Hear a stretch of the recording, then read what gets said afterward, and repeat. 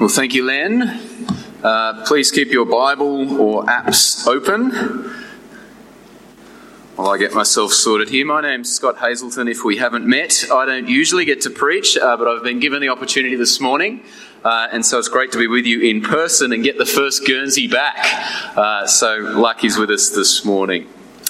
Well, after a winter like that, in a town like this, with volcanic soil moisture levels as they are, and warmth apparently coming, there's one word on many orange folk people's minds: the garden. Now, this may be your happy place, or it may be your miserable place because you're married to someone for whom it is their happy place and you've become their lackey and their labourer.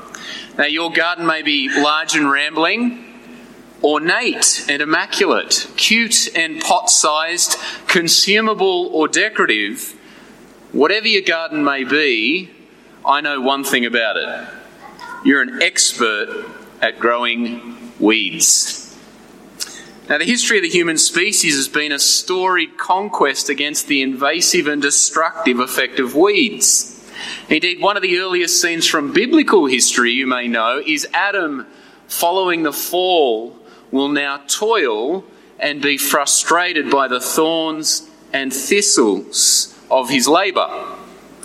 But outside of biblical history, just in our human history, whether it's farming for produce or gardening for pleasure, wherever we till the soil, we've learned that both produce and paspalum, bananas and bindies, potatoes and Patterson's curse will be the result. And given this reality, our most recent history has included some monumental advancements in the fight against weeds. If we were gathering 50 years ago, we might be talking about the emergence of glyphosate fertilisers, a broadleaf spray, previously unthought of, that while farming and cropping you can simply hit it with the Roundup and your weeds will disappear. Turn of the century, every Aussie lawn lover's dream: we could stand and weed and feed, a dual mixture, while an iced beverage of choice could be held in the other hand on a Sunday afternoon. A smug smile on the face. That's right, love. The clover's dying and the kikuyu's growing, all in one. Selective herbicides was the great frontier. But these days, with conscience building around organic and sustainable farming, fears over chemical residues and carcinogenic connections, the future, we're told, in terms of weed suppression, might lie in the hand of thousands of mini drones equipped with high-definition cameras, ready to recognise every known weed leaf structure in crops to administer a lethal dose of infrared rays, denaturing the DNA and silently moving on to achieve a weed-free wheat crop. That sounds exciting, doesn't it? I think it's exciting, but I'm a science nerd. You see, as human beings, we're not only familiar with the fight against weeds, we expect to win. In both the garden and the farming sector, the perfect crop or the prettiest patch is deemed successful when weeds have been eradicated. Success in gardening is defined by an absence of weeds. Now, Jesus knows that this is the way we think. In the parables in Matthew 13, he leans heavily on the shared experience of his audience when it comes to the daily grind of subsistence farming. Have you noticed his parables seem to lean on an understanding of farming? In his parables, Jesus will always get his audience on the hook by throwing out a scenario that's familiar to them in their personal everyday life: farming, sowing, harvesting, weeding. And then he wants to arc from that which is everyday to teach the divine truth of the kingdom of heaven. This morning we eavesdrop on Jesus and this crowd.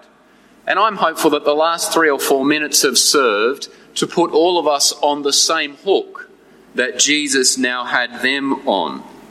And as we've thought about weeds and gardening and farming this morning, our brain should now be doing something like this.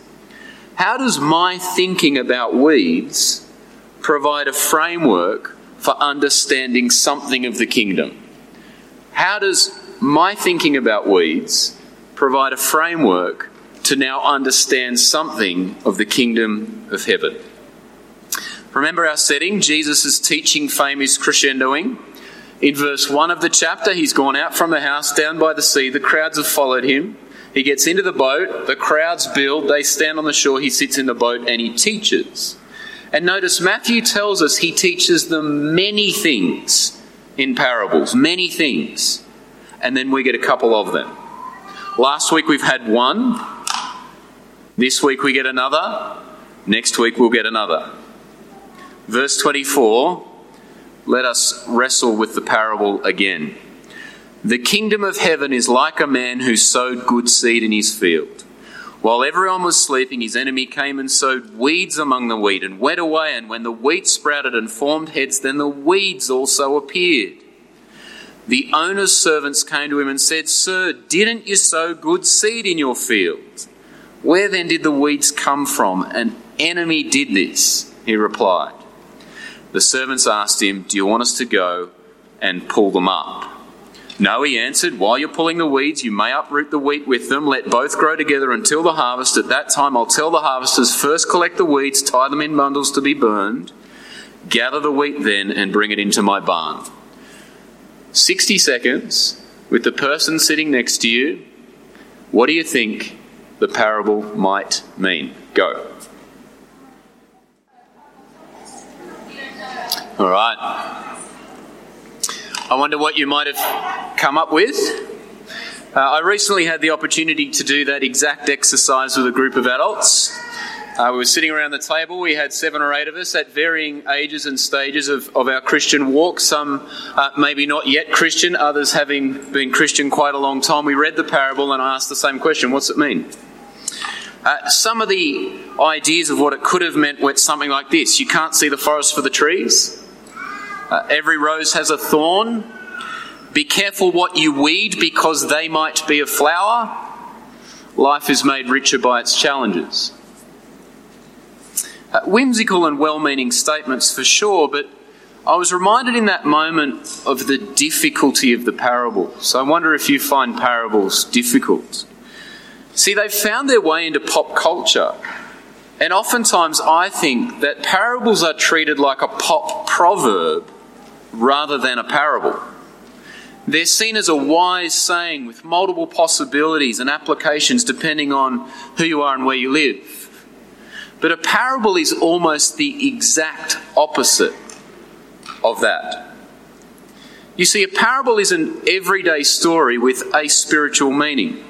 It's not an allegory for life, and not every detail in the story has a deep spiritual significance. There's generally just one important point which is revealed by the storyteller, much like a riddle requires explanation and context. The word parable comes from the same word in mathematics from which we get parabola. Now, if you hate maths, I'm sorry, but go with me. Both of them come from the same root word. And it's a sense of casting something alongside something else. In mathematics, a parabola is a curved line which bends around a single fixed focal point. That's helpful, isn't it? By understanding and examining the curvature of the parabola, the focal point emerges. Likewise, with parables, a careful journey around the story with explanation ought to reveal that single focal point in terms of the kingdom of heaven. And our question should be, well, what is it about the kingdom of heaven that Jesus is driving at by telling this story? What does the parable mean? Now, I asked that Len only read half of the Bible section this morning for good reason, because in our parables in chapter 13, oftentimes we get an opportunity to not just think about what it might mean. Jesus himself will explain what it definitely does mean. And some of you then might have been quite clever and said, well, let's go and read ahead because Jesus is going to tell us. And that's exactly where we're at right now. We get to hear from the lips of Jesus not what it could mean, but exactly what it does mean. verse 36 in your Bibles. Then he left the crowd and went into the house. His disciples came up to him and said, "There's a fair bit of chitter-chatter going on about that weed parable you told us. What does it mean? Can you explain to us the parable?" Verse 37, we get Jesus' focal point. "The one who sowed the seed is the Son of Man. The field is the world. The good seed stands for the people of the kingdom. The weeds are the people of the evil one, and the enemy who sows them is the devil. The harvest is the end of the age, and the harvesters are angels. As the weeds are pulled up and burned in the fire, so it will be at the end of the age. The Son of Man will send out his angels, and they will weed out of his kingdom everything that causes sin and all who do evil. They will throw them into the blazing furnace, where there will be weeping and gnashing of teeth. Then the righteous will shine like the sun in the kingdom of their Father. Whoever has ears to hear, let them hear." What do we make of this parable, and what do we make of Jesus' explanation? 4 things I'm going to suggest are helpful. Number 1, the weeds of the parable cannot be applied to every hardship we encounter in this life. Jesus demands a narrower application than that. Look again at the second half of verse 38. The weeds are the people of the evil one. The parable is not addressing the struggle of the unwanted diagnosis, the natural disaster, the financial hardship, the loneliness of lockdown, general illness or familial tensions at home. It's not that broad, it's far narrower. While these are many of our life's challenges right now, this parable is not directly applied to them. No, in this parable, Jesus says the weeds are people of the evil one. And these people permeate the kingdom of heaven. A loose and somewhat proverbial reading like "life is made richer by the tapestry of its challenges" has absolutely no connectedness whatsoever to the teaching in this parable of Jesus. Instead, Jesus is clearly outlining that life in the kingdom is a life of God's people lived amongst oppositional people and their actions. Number 2, well, if the weeds are people, who are these weedy people? Again, Jesus is direct in his explanation. They are, verse 38, people of the evil one, and 39, sown by the devil. The most immediate explanation of who these people are is the Pharisees of the time. You see, these Pharisees carried an external air of religiosity, congregating around and within the Jewish communities, but they were opposed to the spread of the gospel and the news that Jesus brought. In the Gospel of John, there's a striking echo of this same language in a famous chapter, chapter 8, as Jesus goes toe-to-toe with opposition to the kingdom. Listen to the words of John's Gospel as he describes what Jesus said to the Pharisees there. John 8:48, Jesus says to them, "You belong to your father, the devil. You want to carry out your father's desires. He was a murderer from the beginning, not holding to the truth, for there is no truth in him." As Jesus stands against the opposition of the Pharisees, he says to them in John exactly how he describes opposition in this parable. So this parable is first and foremost dealing with the problem of the spread of the kingdom as it's attacked and suppressed by the work of the Pharisees. If you flipped back a chapter, in Matthew 12, it's all about the Pharisees and their opposition to the work of Jesus. If you went back there, it's like 4 exciting quarters in an AFL grand final. First quarter, Jesus' disciples break the Sabbath law, the Pharisees condemn Jesus. Second quarter, Jesus heals on the Sabbath, the Pharisees plot to kill Jesus. Third quarter, Jesus drives out a demon, the Pharisees accuse him of being demonic. Fourth quarter, The Pharisees demand a sign, and Jesus says, "You're worse than the people of Nineveh."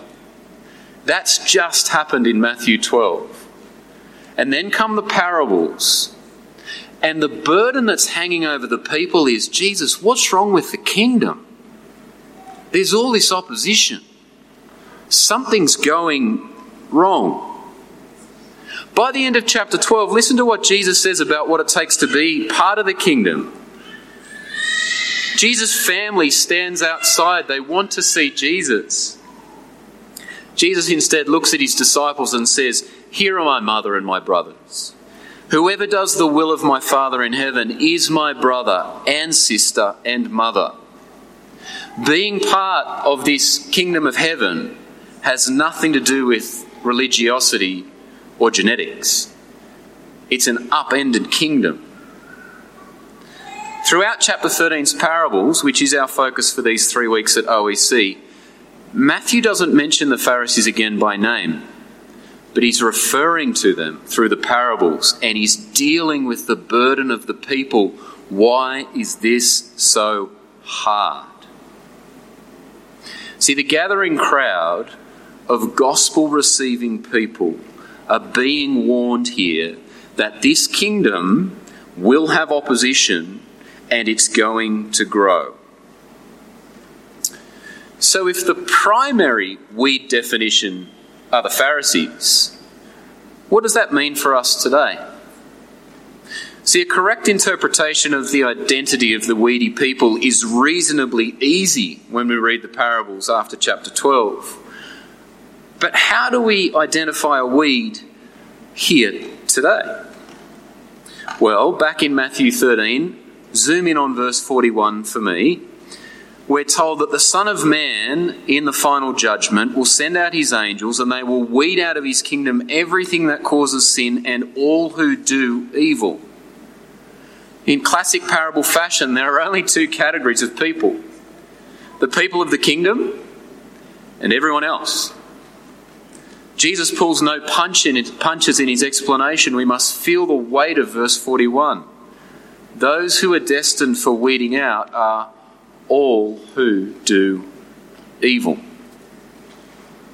So though it was inclusive of the Pharisees, it is inclusive to those who will not receive the gospel, both in that age and every age in between.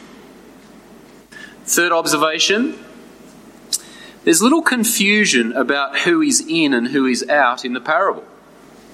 As a uni student growing up in the New England, I used to spend my summers working as a farmhand, and my most memorably bad job was the one of pulling castor oil plants from a recently sown crop.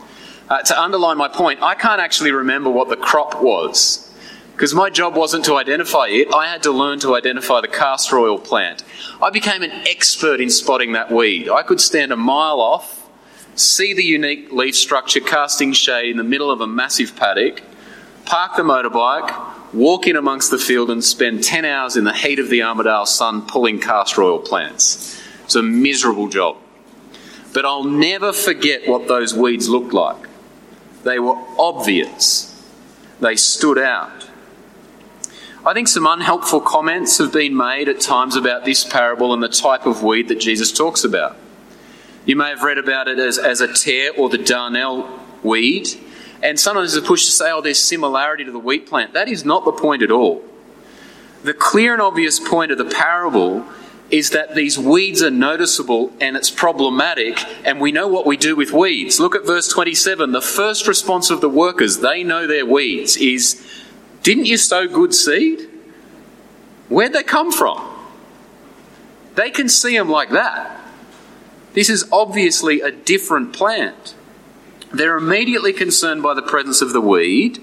They don't come to Jesus and say, "Hey, we think everything's fine. It all looks pretty much the same. Let's keep an eye on things." That's not the story.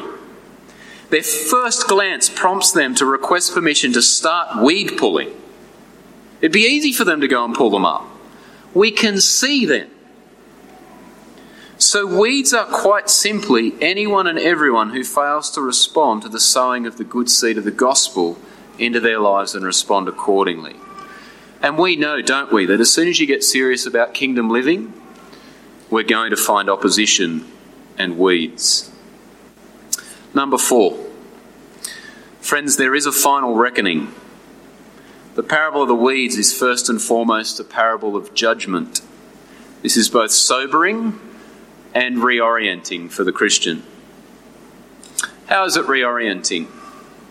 It reminds us that life as a Christian in the current age is marked by grimy hard work. We are called to stand against weed-driven opposition and not to just eradicate it. There's no motive here for the establishment of a militant state. It reminds us that we must not approach life as a wheat plant in God's kingdom in the same way that we approach weeding in our gardens. Do you see that? We must not approach life in the kingdom in the same way that we approach life over our garden kingdoms. While I am king and lord of my veggie patch, and every weed that I find there is subject to my right condemnation, I am not king and lord of God's global patch. He is.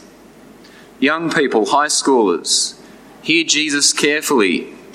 If you choose to follow him as your Lord and Saviour, your life in the kingdom is worth it, but it's a life lived amongst weeds. It's not our job to pull them out. It's clear, isn't it? It's God's job, and he promises he will do it. We need to hand over our instinctive reaction to want to play God and instead lead into his call on us to stand firm as the kingdom of God does its mustard seed thing, growing, building, spreading, expanding. But a day is coming when the divine clock ticks over and God will come as the divine weeder. Just glance again at verse 40 through to 43. Just take a glance at the picture of that final moment.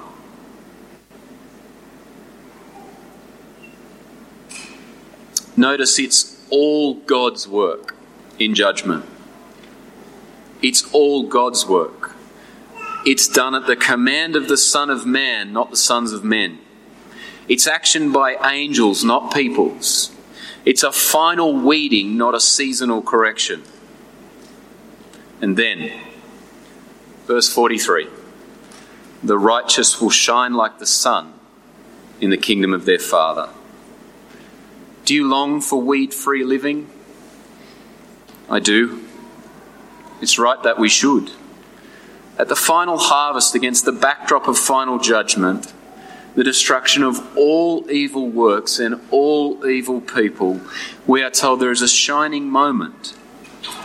Why did Jesus say that the righteous will shine like the sun in the kingdom of their Father? He started teaching them about the kingdom of heaven. The kingdom of heaven is like. And then we're told the day is coming where there is shining like the sun in the kingdom of their Father.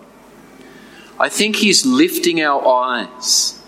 Kingdom living now is glorious and grimy. But at its consummation, at the final judgment, our great hope is that the grime of the current struggle against evil is stripped away. And all that is left is the glory of the Father reflected perfectly in the harvested people of his planting. And in that moment, we shine like the sun in the presence of our divine gardener. But until then, let us stand together as the wheat of God's garden, firm and unshaken, as we await the day of his divine harvest. Let's pray. Lord Jesus, thank you for teaching us in parables. We thank you for this hope that we have of that final day.